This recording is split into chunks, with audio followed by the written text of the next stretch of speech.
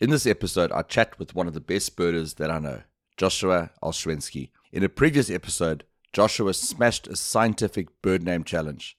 In this episode, I challenge him with a bird information challenge. We will also hear about his guiding experiences and a recent trip that he did to Israel.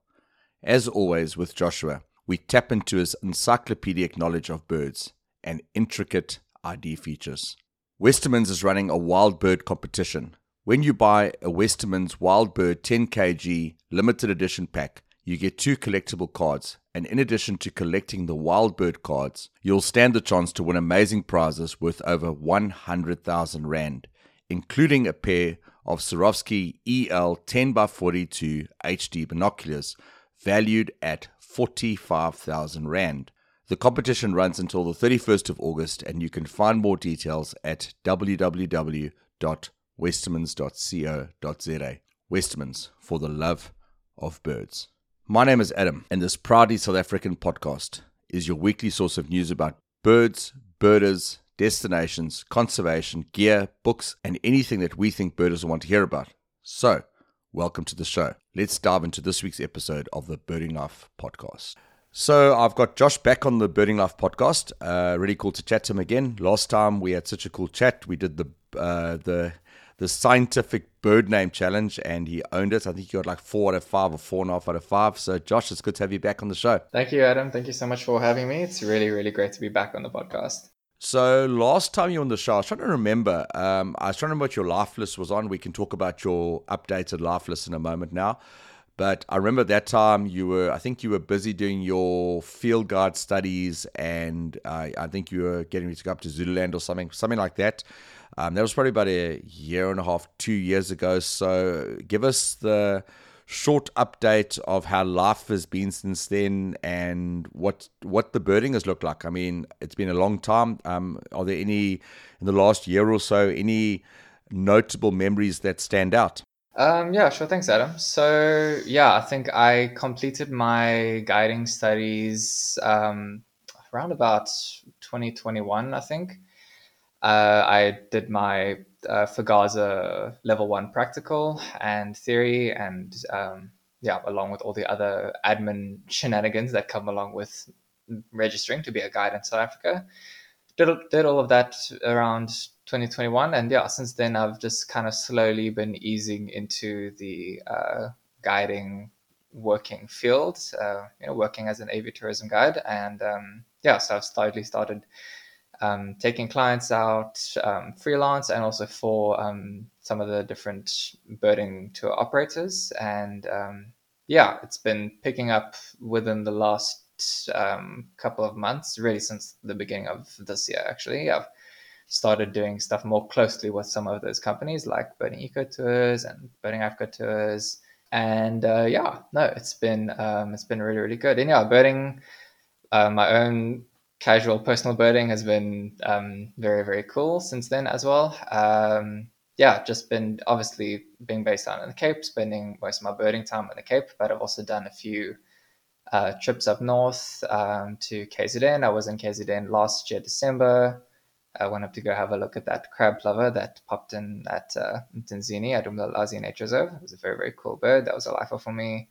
I was also up in Palabora area in June, July last year when the wood warbler showed up. That was a first for the sub-region. That was also a very, very fun trip.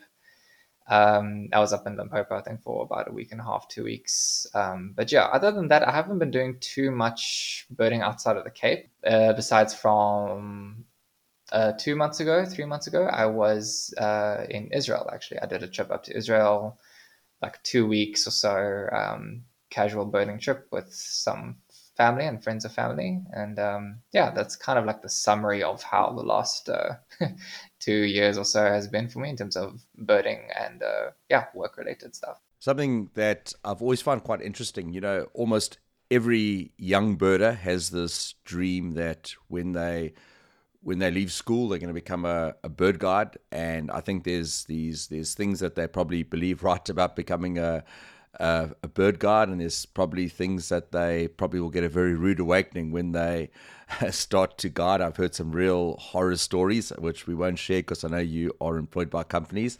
But the question I'm always interested in, and the reason I asked this, I remember there was a person who I know quite well that is in conservation, and they made the statement that they in terms of their career wise, they deliberately chose to not focus on birds because they wanted to make sure that birding was their hobby and not their career. And they said it can, sometimes the line can get quite blurry. So, you know, you've kept your passion for birding. You've been guiding for quite a while. I'm sure you've dealt with some difficult guests. How have you managed to keep your, be a professional birder, let me say that much, be a professional birder, taking people around, taking guests around with all the pressures that come with that, but at the same time still keep your passion for birding on a hobby level?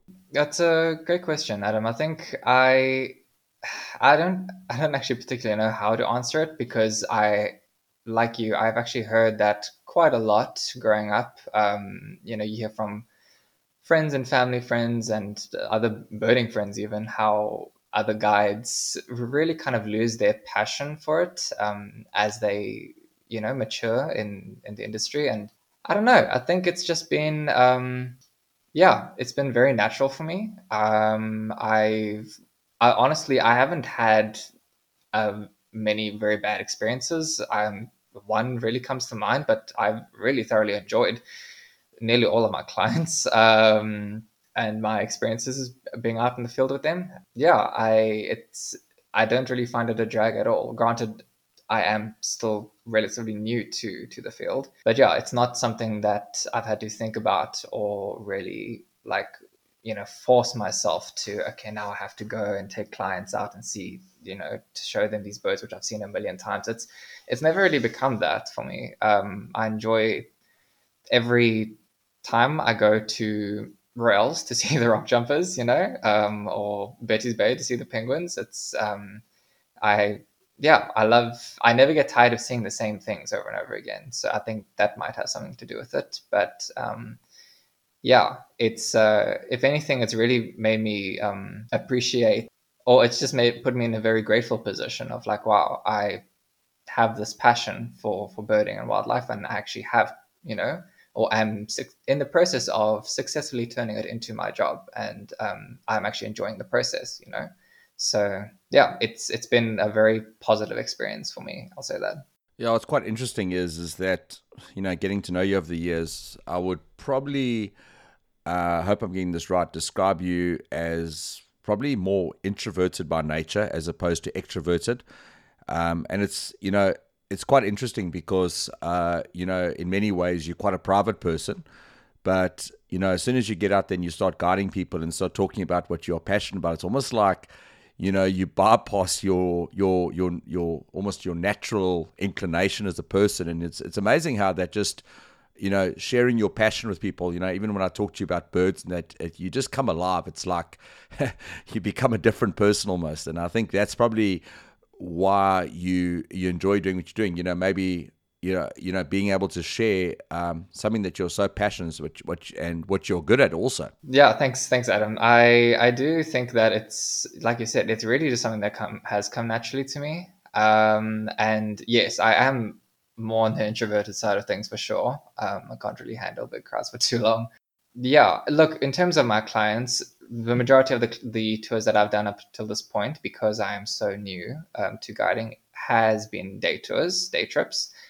And usually those are either for singletons or for couples. I haven't actually had a day trip that's been bigger than two people so far, or a client group that has been bigger than two people so far for a day trip. Obviously, with longer trips, that's usually a bigger group, and I have experienced that as well. But yeah, as you said, I don't really think of it as stressful communicating with new people. That side of it doesn't really come out when I am guiding new people. I just kind of live in my passion and the and the being able to show people new things and things that they haven't experienced before, seen before, and really seeing people you'll get those people who really, you can see them soaking it all in as you take them out throughout the day, and you really get, when you see how much they are enjoying the day, I think that really feeds a lot of my the drive behind why I am in guiding and why I love it, is really seeing people come alive, the way that I feel like I come alive when I talk about it, when I show people it. It's yeah, I feel like it kind of feeds that the passion, for me. So last time you were on the show, we did the scientific bird name challenge, and you really rocked that. Today we're going to do an ID challenge, and I was watching just before this recording, watching a bit of Jerry McCloskey doing Who Wants to Be a Millionaire, and there's that thing they say when they phone a friend and they ask, just to make sure that you've got one of our representatives there, so you can't Google the answers. Well, Josh, one thing I know, you're an honest person, so I've asked him. He's not going to be doing any Googling. He's not going to get a book open. This is literally going to be he does not know the birds we're going to throw at him. So what I've asked him to do is I'm going to give him the name of a bird. He is going to describe that bird to the best of his ability. Now, the reason I know Josh is fantastic at this, if you go on almost any birding platform in South Africa, Josh is like, the Facebook police. He's the guy, like, will go on, and if you get a bird ID wrong, he'll like gently correct you.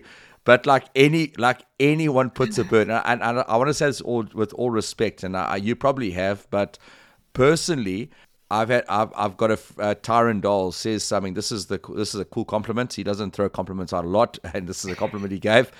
He said that in terms of bird IDs, he says you are probably his go-to person. You are like the best person around bird IDs. So we're going to put that to the test, and this is like your whole, like, if you're looking for a guide for the Western Cape, Joshua's your man, because you're going to hear all about this in a moment. So what I've asked Josh to do, he's going to tell us as much as he can about the bird, describe the features, describe how he would see that bird in the field and identify the bird. Now, something Josh said, and maybe you can just elaborate on this before we get into this.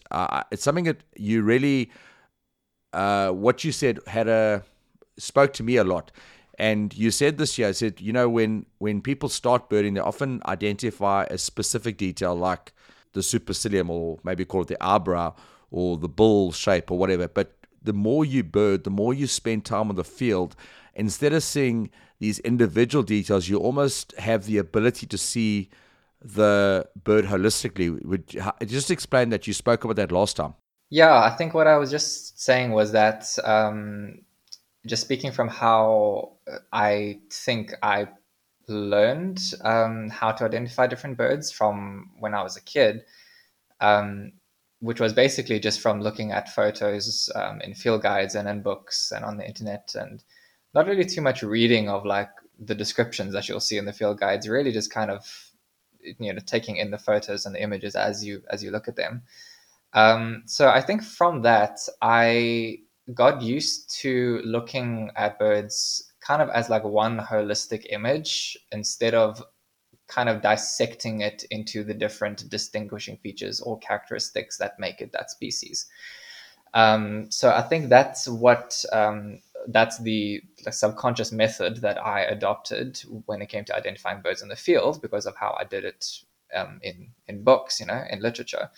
And that's sort of worked for me, up until this point. Obviously I think it's different when you or it does become trickier when you do start venturing into, say, learning bird life from other countries, and getting to know whole different families and things like that, especially at like a later stage of life, which I'm at right now. Then you do sort of look at the finer details, things that are very tricky to separate. But for the most part, I think looking at a bird as one complete image rather than looking at different features is a very valuable tool when it comes to identifying birds, for sure. So we're going to go for the first bird, and this is a little bit of an easier one, but the reason I'm asking, this is one of those ones that a lot of people do get confused with. So, chat about the ID features, distribution, whatever you can tell us about the bird, you can go for it. So the first bird is, like I said, an easier one to start with, is a Cape Eagle Owl. A Cape Eagle Owl. Okay, cool. So in terms of Cape Eagle Owls, they are Um, Obviously, most often confused with spotted eagle owls. I have seen quite a lot of photographs on Facebook of browner colored spotted eagle owls with slightly orangey eyes, and people are very quick to assume that they're Cape eagle owls. Um, so just obvious, I guess, as field guides would read, differences between the two are Cape eagle owls are noticeably larger, not dramatically so, but they are larger than spotted eagle owls, with much more browny or orangey brown hues to their plumage instead of grays, and they have very, very bright, deep orange eyes.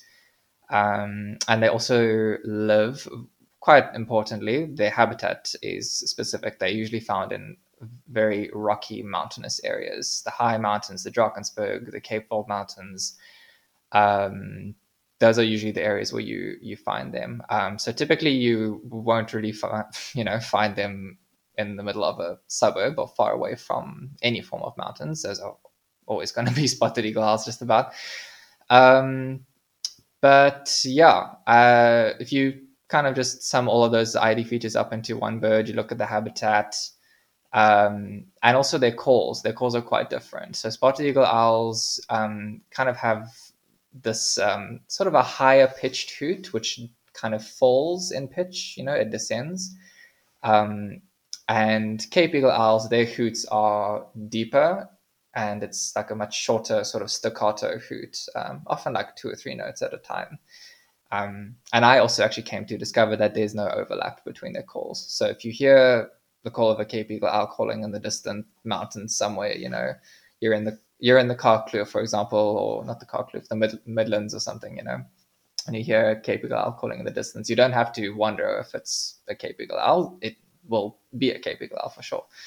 So yeah, that's kind of how I would say you identify them. One thing that I've noticed, which I don't think it's a hard and fast rule, but just something that I've noticed with Cape eagle owls is that their facial disc or their face tends to be noticeably paler than kind of the surroundings of the head, which you don't often see in spotties. Spotties, you'll usually see their face and their whole head looks quite uniformly gray, uniformly toned gray. With Cape eagle owls, their face will kind of look creamy, like palish, like buffy, creamy, and it'll contrast with all of the dark blotching kind of surrounding the face, like on the top of the head, the neck, and so to speak.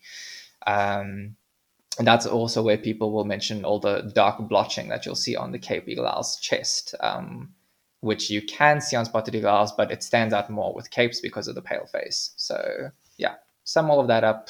That's how you identify Cape eagle owl. So I think a big thing there is where, you went to the beginning where you spoke about the eye color, which is an ID feature, but, I think that probably has a bigger conversation, not just about a Cape eagle owl versus a spotted eagle owl. I think like it has a lot broader thing, because a lot of times people almost identify a species based on a specific feature, and again, that kind of goes, instead of looking for different things, not just saying, okay, the eye color is this, therefore I'm looking at a Cape eagle owl.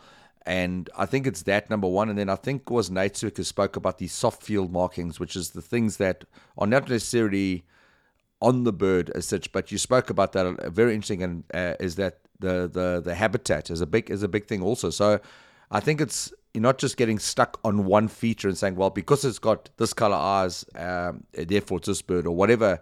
And I think that goes beyond just a Cape eagle owl. I think it's that's a good hint or good tip for bird identification as a whole. Yes, yeah, and honestly, that point right there is something that I do um, advocate, and I do. I mean, I chat to my birding friends about it. The whole thing of, like you said, looking at one feature on a bird and defining the species of the bird by that one feature.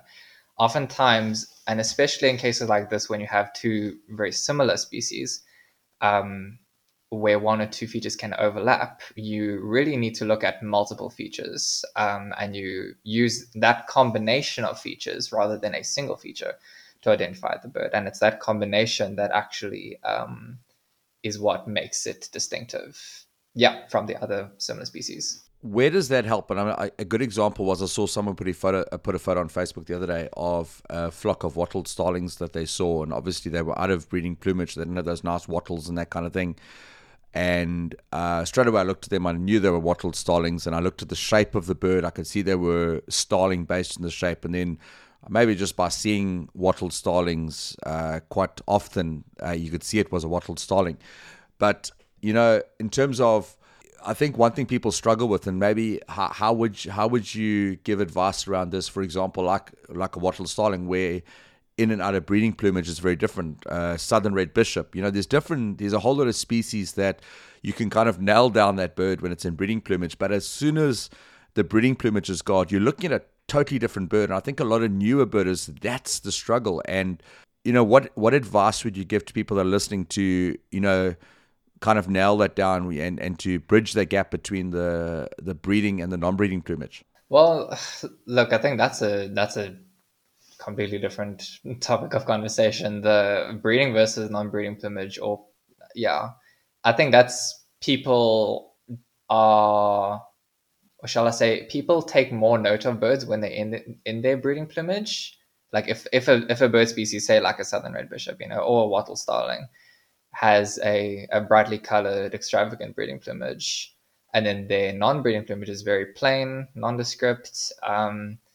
New birders, or I mean, yeah, newer birders are more likely to kind of just focus on that brightly colored breeding plumage, and then they'll say, okay, I'll just identify it when I see that, that plumage of the bird. They won't really pay too much mind to the non-breeding plumage, and then if they are faced with a one, non-breeding bishop, widow, whatever it may be, they'll be like, oh, okay, whatever, they all look the same. We don't really have to worry about that. Not to say that not to say that such things are easy to separate. I think female bishops and widow birds are some of the trickiest things that we as South African birders have to deal with in terms of ID challenges. But there definitely are ways to, at least with most of the species there. But I mean, something like wattle starling, I think non-breeding wattle starlings confuse people because I think because field guides, first of all, portray the brightly colored, breeding plumage birds with their crazy heads. And oftentimes, you'll just see kind of the head of a non-breeding bird illustrated, like in the corner. I think that I have seen that in a few field guides. But I mean, I won't put the blame on, all field guides. It's not their fault entirely. But yeah, people will just look at this brightly colored head of this bird and I'll be like, oh, that's going to be obvious in the field. And then as they're swiping through the pictures, they'll see all the plain looking non-breeding birds and they won't really pay them too much mind, because in their minds they're like, oh yes, this brightly colored, bird, this is what it is. So when I see that, I'll know that those are wattle starlings. It could even be that people forget that wattle starlings actually don't look like that all the time. People forget maybe that, oh, wattle starlings aren't they don't look like that all the time. They actually do molt into breeding plumage. They might think that, oh, they might think, oh, this is the male's plumage and that's the female plumage, when in actual fact it's the breeding versus the non-breeding plumage. So then when you do get a flock of non-breeding wattle starlings, which 9 times out of 10 wattle starlings are in non-breeding plumage because they're actually nomadic birds. They only breed, when there's in savanna habitats, after there's been good rain in the area and there's lots of insects around for them to feed on. And then they'll kind of breed en masse, typically like the quillias do. And only in those sort of environments will you see the males with their yellow and black heads and the big wattles. But most of the time, if you just out birding and they can show up in very different habitats. I mean, we'll see them down here in the Fynbos as well. You'll see a small flock of them flying through, and there's no yellow, black. There's no big wattles. They're just these pale, like sandy gray birds with black wings and white rumps. And you're like, what are these things?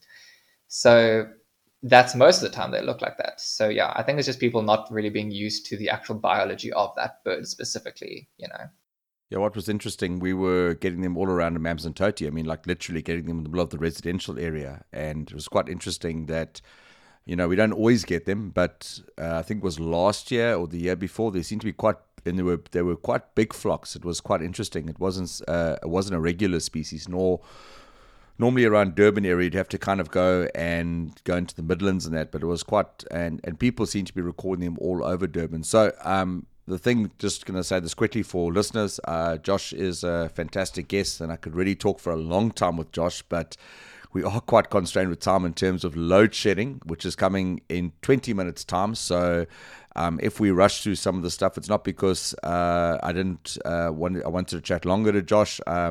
Honestly, I think you can let me know. You can drop some, send us an email on info@thebirdlife.com if you'd like to give Josh on the show more, because I think Josh is always an interesting guy. And if you've got questions about identification, send them in, and we can maybe do another episode for next season with Josh, and try and twist his arm to come on next season, and we can talk about bird identification and ask questions. But let's go to your challenge bird number 2, and this might be a little bit trickier, but I don't think it's going to be that tricky for you, but let's just go for it. Fynbos button quail. Oh, that's easy. I mean, you don't exactly flush any other kind of button quail out of the fynbos, so... I mean, yeah, that's if you're walking through any particular fynbos and you flush something that is clearly a button quail, then chances are it's a fynbos button quail. Unless you'd like me to explain what a button quail looks like when it flies. Oh, button quails are quite cool, and I mean, I think with button quails is, you obviously get your common button quail and your black-rumped button quail. I mean, they're quite, obviously. Again, I think that's in your humor, you kind of have a good thing again, saying that idea of habitat is very important, and but button quails can't, they can be quite tricky to identify. But again, I probably would go back to, I mean, it would go down a lot to habitat again. I mean, like your black-rumped button quail and your common button quail, obviously goes back down to where you find the bird, where you see the bird will probably lean you in the right direction straight away. Yeah, no, exactly. Because I mean, look, with regards to button quails, I mean, common button quails are not really found anywhere close to where you get fynbos button quails, and obviously black rums aren't. So I know that those two can be a struggle in KZN, because you will get areas where you get both species occurring alongside one another. So I do understand that case. But with regards to fynbos button quails, like I mean, first of all, they're only found in the fynbos, and also specifically, like, you'll get them. Yeah, I mean, okay, they're like specific microhabitats within the fynbos, like very flat sort of grassy patches that are relatively short, not necessarily grassy, but with grass interspersed within the fynbos, you'll get fynbos button quails. And the nearest the nearest common button quails are a couple 100 k's away, I think, or more than that. I actually don't know where their common button quail distribution sort of ends. I know that they're rarities even in the Eastern Cape even. So yeah, you don't ever really need to worry about overlap with those two. So yeah, you walking through the fynbos and you flush something that is clearly a button quail, what a button quail looks like when it's flushed, then yeah, chances are that's what it is. So get used to what a button quail looks like, and you should nail down the ID, hopefully.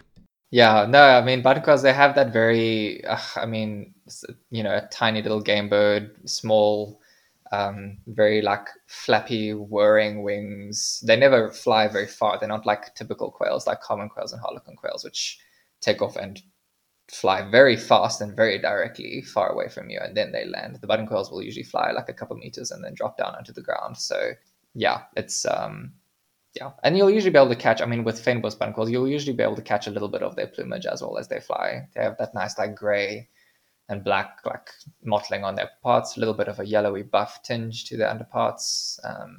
That's how you do fynbos button quails. As always, the Birding Life is proud to be associated with Olszewski Optic, one of the world's leading producers of binoculars, monoculars, and spotting scopes, as well as the Birdlasser bird logging app. Spot, plot, play a part. Download and install the app to play your part in social conservation. One of the ways that you can help us to keep putting out the content that we are releasing is by supporting our online shop. We sell optics, books, Westermans products, and a whole lot more. Check out the shop on our website, www.thebirdinglife.com. If you need any help with any of the products, please don't hesitate to email us on info@thebirdinglife.com. So you mentioned earlier that you did a trip earlier this year, a couple weeks ago, a month or so ago, you went to Israel. Now, I think Israel must be one of the coolest places to visit as a birder. And again, not just because of the birds you get to see. But obviously, it's a place which there's culture, there's history, there's religion, there's a whole lot of things that are kind of thrown together that I think just make Israel this fantastic country to visit. So tell us about your birding experiences in Israel. Yeah, that was a wonderful trip. It was, again, it was a birding trip, but it was actually technically a family trip as well, because I went with my mom and her friend who lives in Israel, and her friend's son who actually lives down here in Cape Town, and the four of us basically did this trip together, and it was quite all encompassing. Granted, I was given the task of planning the itinerary, so I was sure to make it quite all encompassing in terms of the bird life of the country. So we basically traversed from north to south. We started in Jerusalem, which is more or less in the middle of the country, and then we worked our way down the western side through the Negev, which is essentially the desert area of Western Israel, going all the way down to Eilat, which is the very southernmost point of Israel on the Red Sea. Very popular tourist city, that's Eilat. And then that's also, Eilat is where the I believe it's the International Birding Research and Education Center. I think that's what it is. But basically, the Eilat Bird Park is there, and that's where they host the Champions of the Flyway every year. Which is obviously that's the very big competition, which they have birding teams from around the world to come and compete, kind of like on a big day sort of thing, where they all go around the Eilat area, try to get as many birds as they can at the day, and it's all to raise awareness and the team's all sponsored, and that competition is to raise awareness for the protection of the migration of birds between Africa and Europe, because Israel is essentially a flyway area. A flyway is a region where migrating birds kind of get bottlenecked over a very thin piece of land, because most birds prefer to migrate over land rather than water. And obviously, between Africa and Europe, there's the expanse of the Mediterranean. A lot of birds will migrate, just kind of shoot straight across the Mediterranean. You will get that, but the majority do tend to get funneled, going from Egypt into Israel. And then first port they get to in Israel would be Eilat, and then they'll go up through Israel, Lebanon, into Turkey, and then spread, across Europe and also Asia, going east. A similar thing does happen on the west side of the Mediterranean, I believe, between Morocco and Spain, along the between the Strait of, or in the Strait of Gibraltar, I should say. But I think it's less dramatic than on the Israel side, on the eastern side of the Mediterranean. So we were in Eilat in Israel during the exact time of Champions of the Flyway. So we visited the Eilat Bird Park, and we got to see the ringing center and all the many teams. It's actually quite an experience for birders like us who, I mean, we have a pretty active, thriving birding community in South Africa. But I mean, walking into the the Eilat Birding Park, and just seeing like scopes everywhere was quite an experience. Like seeing tens and of hundreds of people walking around with scopes over their shoulders was really quite amazing. So yeah, I've got to chat to some nice people there, a few of the like American teams, and yeah, that was very, very amazing. And then being able to witness the migration of the birds as well, which we did over the course of the whole trip. That wasn't specific to Eilat. I mean, just driving from Jerusalem down into the Negev, like passing by the mountains there, seeing like literally hundreds of raptors. You'll get these groups of like hundreds of black kites and common buzzards coming over, mixed in with steppe eagles, and then you start driving along the pylons going through the farmlands, and then on every like fourth or fifth pylon there's a short-toed snake eagle sitting, and really an amazing experience seeing that many raptors, like birds of prey in one place, which was amazing. And that was a theme throughout the whole trip, just looking up and seeing raptors flying over you in one direction, and with smaller numbers of other raptors as well, pallid harriers, western marsh harriers, yeah, falcons, kestrels, common kestrels, lesser kestrels. Yeah, it was very, very, very cool, especially for birders like coming from South Africa. I mean, we are essentially at the bottom of the southernmost tip of the migration route of a lot of those raptors. I mean, we all are quite familiar with common buzzards. We see lots of them in summer. And, in winter, it's like, where do they all go? And it was cool for me being there. And it's like, oh, this is where they all go. um, and then, yeah, from Eilat, we made our way north up to the Dead Sea. We had a night on the Dead Sea. And from there, we spent 5 nights in the very north of the country, on the Sea of Galilee, essentially. We just spent some time exploring that area, doing a bit of historical sightseeing as well. We went up to the very northeastern corner of Israel, Mount Hermon, sorry. We went to Mount Hermon as well, but Mount Hermon, which is the highest mountain in Israel, did a little bit of alpine birding, which is cool. And after that, came back down to Jerusalem. So yeah, I think over the whole course of the trip, I got about 202 lifers, something like that. Can't remember the exact number, but it was in that vicinity. And yeah, really, I mean, sorry, not not 200. I was 200 species. Sorry, Adam, you can kind of just cut that part out. I was 200 species, not 200 lifers. so, yeah, so I'll say that again. I'll say it again. So over the course of the whole trip, I got about 200 species, which included about 100 lifers. So essentially half of the birds I saw on that trip were lifers, which was very, very cool. I haven't done too much birding outside of South Africa, so it was very much only my second proper experience of birding within Europe, which was very, very, very cool. The other nice thing about Israel birding is that it's a good country to see some very sort of tricky Arabian species, like species which are not very easy to see in other countries, mainly because those countries are not as easy to access as Israel. So things like black scrub robin, Sinai rosefinch, desert owl. I made a specific mission to go see desert owl, which was really, really cool. Things like that, which are essentially Arabian Middle Eastern specialities. Israel is quite a good country to go see those birds. So yeah, that was really, really quite amazing seeing those as well. Yeah, so one of my other highlights was actually getting quite a few owl species on that trip. So as I mentioned, we got the desert owl. We saw Pharaoh eagle owl. We saw Eurasian eagle owl, Eurasian scops owl, and little owl. So we did get five owl species. And there were still others which were potential, which I didn't manage to get, long-eared owl and tawny owl. But yeah, another time. And yeah, the water birding was also really, really amazing. Just seeing like a completely different variety of birds to what we're used to, seeing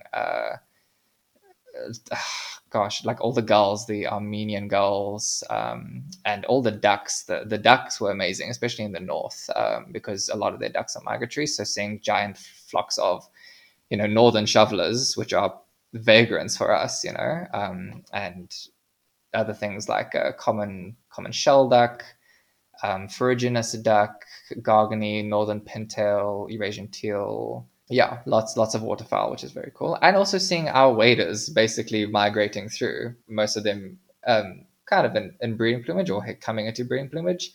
You'd see at all the salt works and the pans, you'd see lots of common redshanks, green sandpipers, common sandpipers, little stints, common ringed plovers.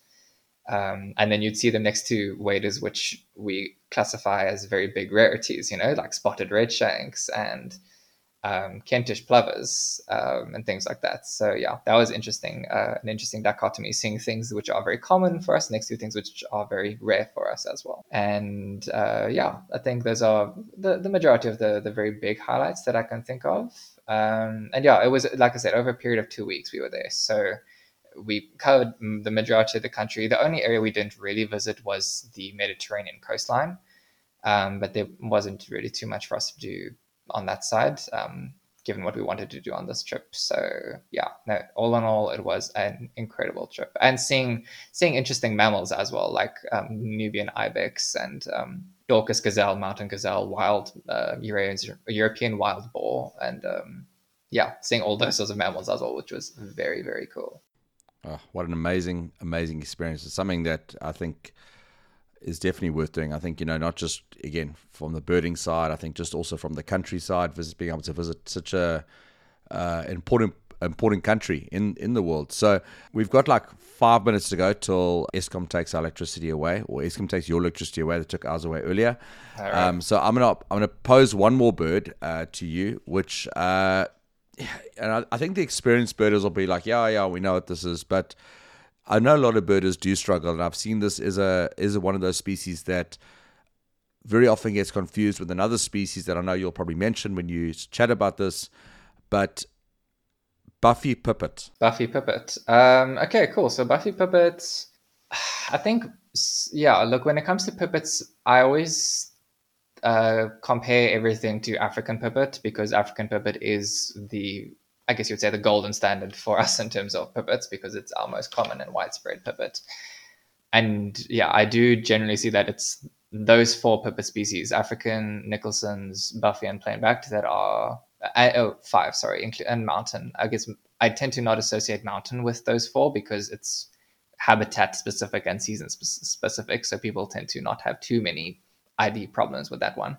But the other 4, you'll often see them getting confused. So when it comes to Buffy pipit, first of all, in terms of habitat, they actually are quite, I guess you would say, like a dry savanna species. So you'll often see them in overgrazed land, in the kind of like the northern and western parts of the country, Kalahari-esque, type of habitat, overgrazed areas in acacia, like low acacia woodland, not woodland, but plains, yeah, with like stunted acacia growth. I think of like Kimberley, Makala National Park or Marrick Game Farm. Those are areas where, Buffy pipit would thrive in terms of that habitat.